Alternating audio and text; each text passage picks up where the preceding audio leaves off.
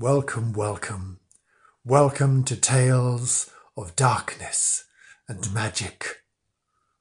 I am Cornelius Nightshade, and today's tale is The Laidly Worm of Spindleston Heugh.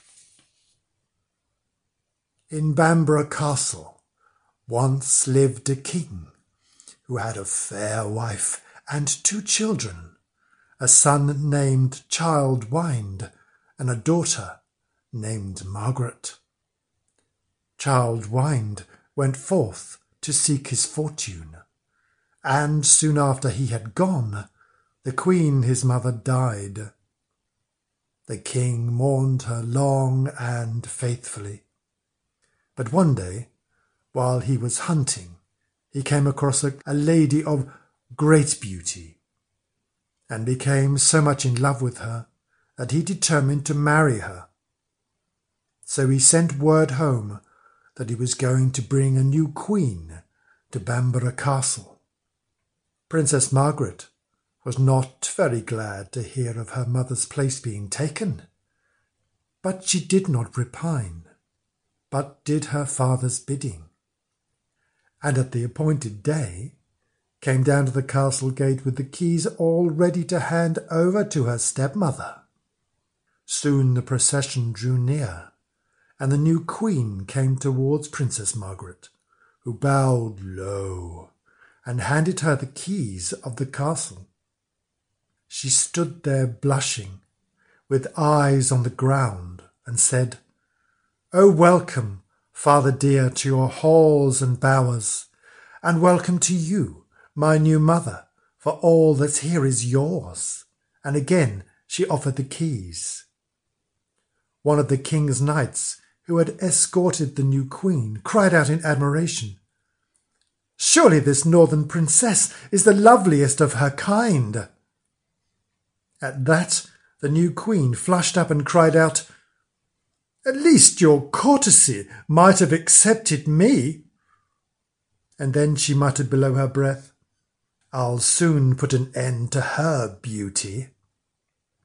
That same night the queen, who was a noted witch, stole down to a lonely dungeon, wherein she did her magic, and with spells 3 times 3, and with passes 9 times 9, she cast Princess Margaret under her spell. And this was her spell: "I weird ye to be a laidly worm, and borrowed shall ye never be, until Childwind, the king's own son, come to the Heugh and thrice kiss thee. Until the world comes to an end, borrowed shall ye never be." So Lady Margaret went to bed a beauteous maiden, and rode up a laidly worm, and when her maidens came in to dress her in the morning, they found, coiled up in the bed, a dreadful dragon, which uncoiled itself and came towards them. But they ran away shrieking, and the laidly worm crawled and crept, and crept and crawled, till it reached the Heugh, or rock of the Spindlestone, round which it coiled itself, and lay there basking, with its terrible snout in the air.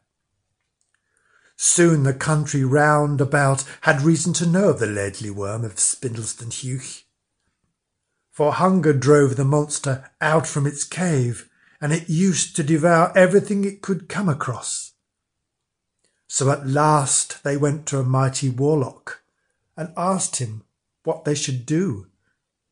Then he consulted his works and his familiar, and told them, "The laidly worm is really the Princess Margaret, and it is hunger that drives her forth to do such deeds. Put aside for her 7 kine, and each day, as the sun goes down, carry each drop of milk they'll yield to the stone trough at the foot of the Heugh, and the laidly worm will trouble the country no longer. But if ye would that she be borrowed to her natural shape, and that she who bespells her be rightly punished, send over the seas for her brother, Childwind." All was done as the warlock advised. The laidly worm lived on the milk of the 7 kine, and the country was troubled no longer. But when Childe Wynd heard the news, he swore a mighty oath to rescue his sister and revenge her on her cruel stepmother. And 33 of his men took the oath with him. Then they set to work and built a long ship, and its keel they made of the rowan tree. And when all was ready, they out with their oars and pulled sheer for Bamborough Keep. But as they got near the keep, the stepmother felt by her magic power that something was being wrought against her. So she summoned her familiar imps and said, "Childe Wynd is coming over the seas. He must never land, raise storms, or bore the hull, but nohow must he touch shore." Then the imps went forth to meet Childe Wynds' ship, but when they got near they found they had no power over the ship, for its keel was made of the rowan tree. So back they came to the Queen Witch, who knew not what to do. She ordered her men-at-arms to resist Childe Wynd if he should land near them, and by her spells she caused the Laidly Worm to wait by the entrance of the harbour. As the ship came near, the worm unfolded its coils and, dipping into the sea, caught hold of the ship of Childe Wynd and banged it off the shore. 3 times Childe Wynd urges men on to row bravely and strong, but each time the Laidly Worm kept it off the shore. Then Childe Wynd ordered the ship to be put about, and the Witch Queen thought he had given up the attempt. But instead of that, he only rounded the next point and landed safe and sound in Budle Creek. And then, with sword drawn and bow bent, rushed up, followed by his men, to fight the terrible worm that had kept him from landing. But the moment Childe Wynd had landed, the Witch Queen's power over the Laidly Worm had gone, and she went back to her bower all alone. Not an imp, nor a man-at-arms to help her, for she knew her hour was come. So when Childe Wynd came rushing up to the Laidly Worm, it made no attempt to stop him or hurt him. But just as he was going to raise his sword to slay it, the voice of his own sister Margaret came from its jaws, saying, "Oh, quit your sword, unbend your bow, and give me kisses 3. For though I am a poisonous worm, no harm I'll do to thee." Childe Wynd stayed his hand, but he did not know what to think if some witchery were not in it. Then said the Laidly Worm again, "Oh, quit your sword, unbend your bow, and give me kisses 3. If I'm not one ere set of sun, one never shall I be." Then Childe Wynd went up to the Laidly Worm and kissed it once, but no change came over it.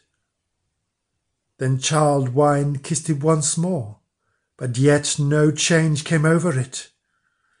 For a 3rd time he kissed the loathsome thing, and with a hiss and a roar the Laidly Worm reared back, and before Childe Wynd stood his sister Margaret. He wrapped his cloak around her, and then went up to the castle with her. When he reached the keep, he went off to the Witch Queen's bower, and when he saw her, he touched her with the twig of a rowan tree. No sooner had he touched her than she shriveled up, till she became a huge, ugly toad, with bold, staring eyes and a horrible hiss. She croaked and she hissed, and then hopped away down the castle steps. And Childe Wynd took his father's place as king, and they all lived happy afterwards. But to this day, the loathsome toad is seen at times, haunting the neighbourhood of Bamborough Keep, and the wicked Witch Queen is a Laidly Toad. I hope you enjoyed your fairy tale for today. This is Cornelius Nightshade. Join me again for another fairy tale of darkness and magic. Thank you. Goodbye.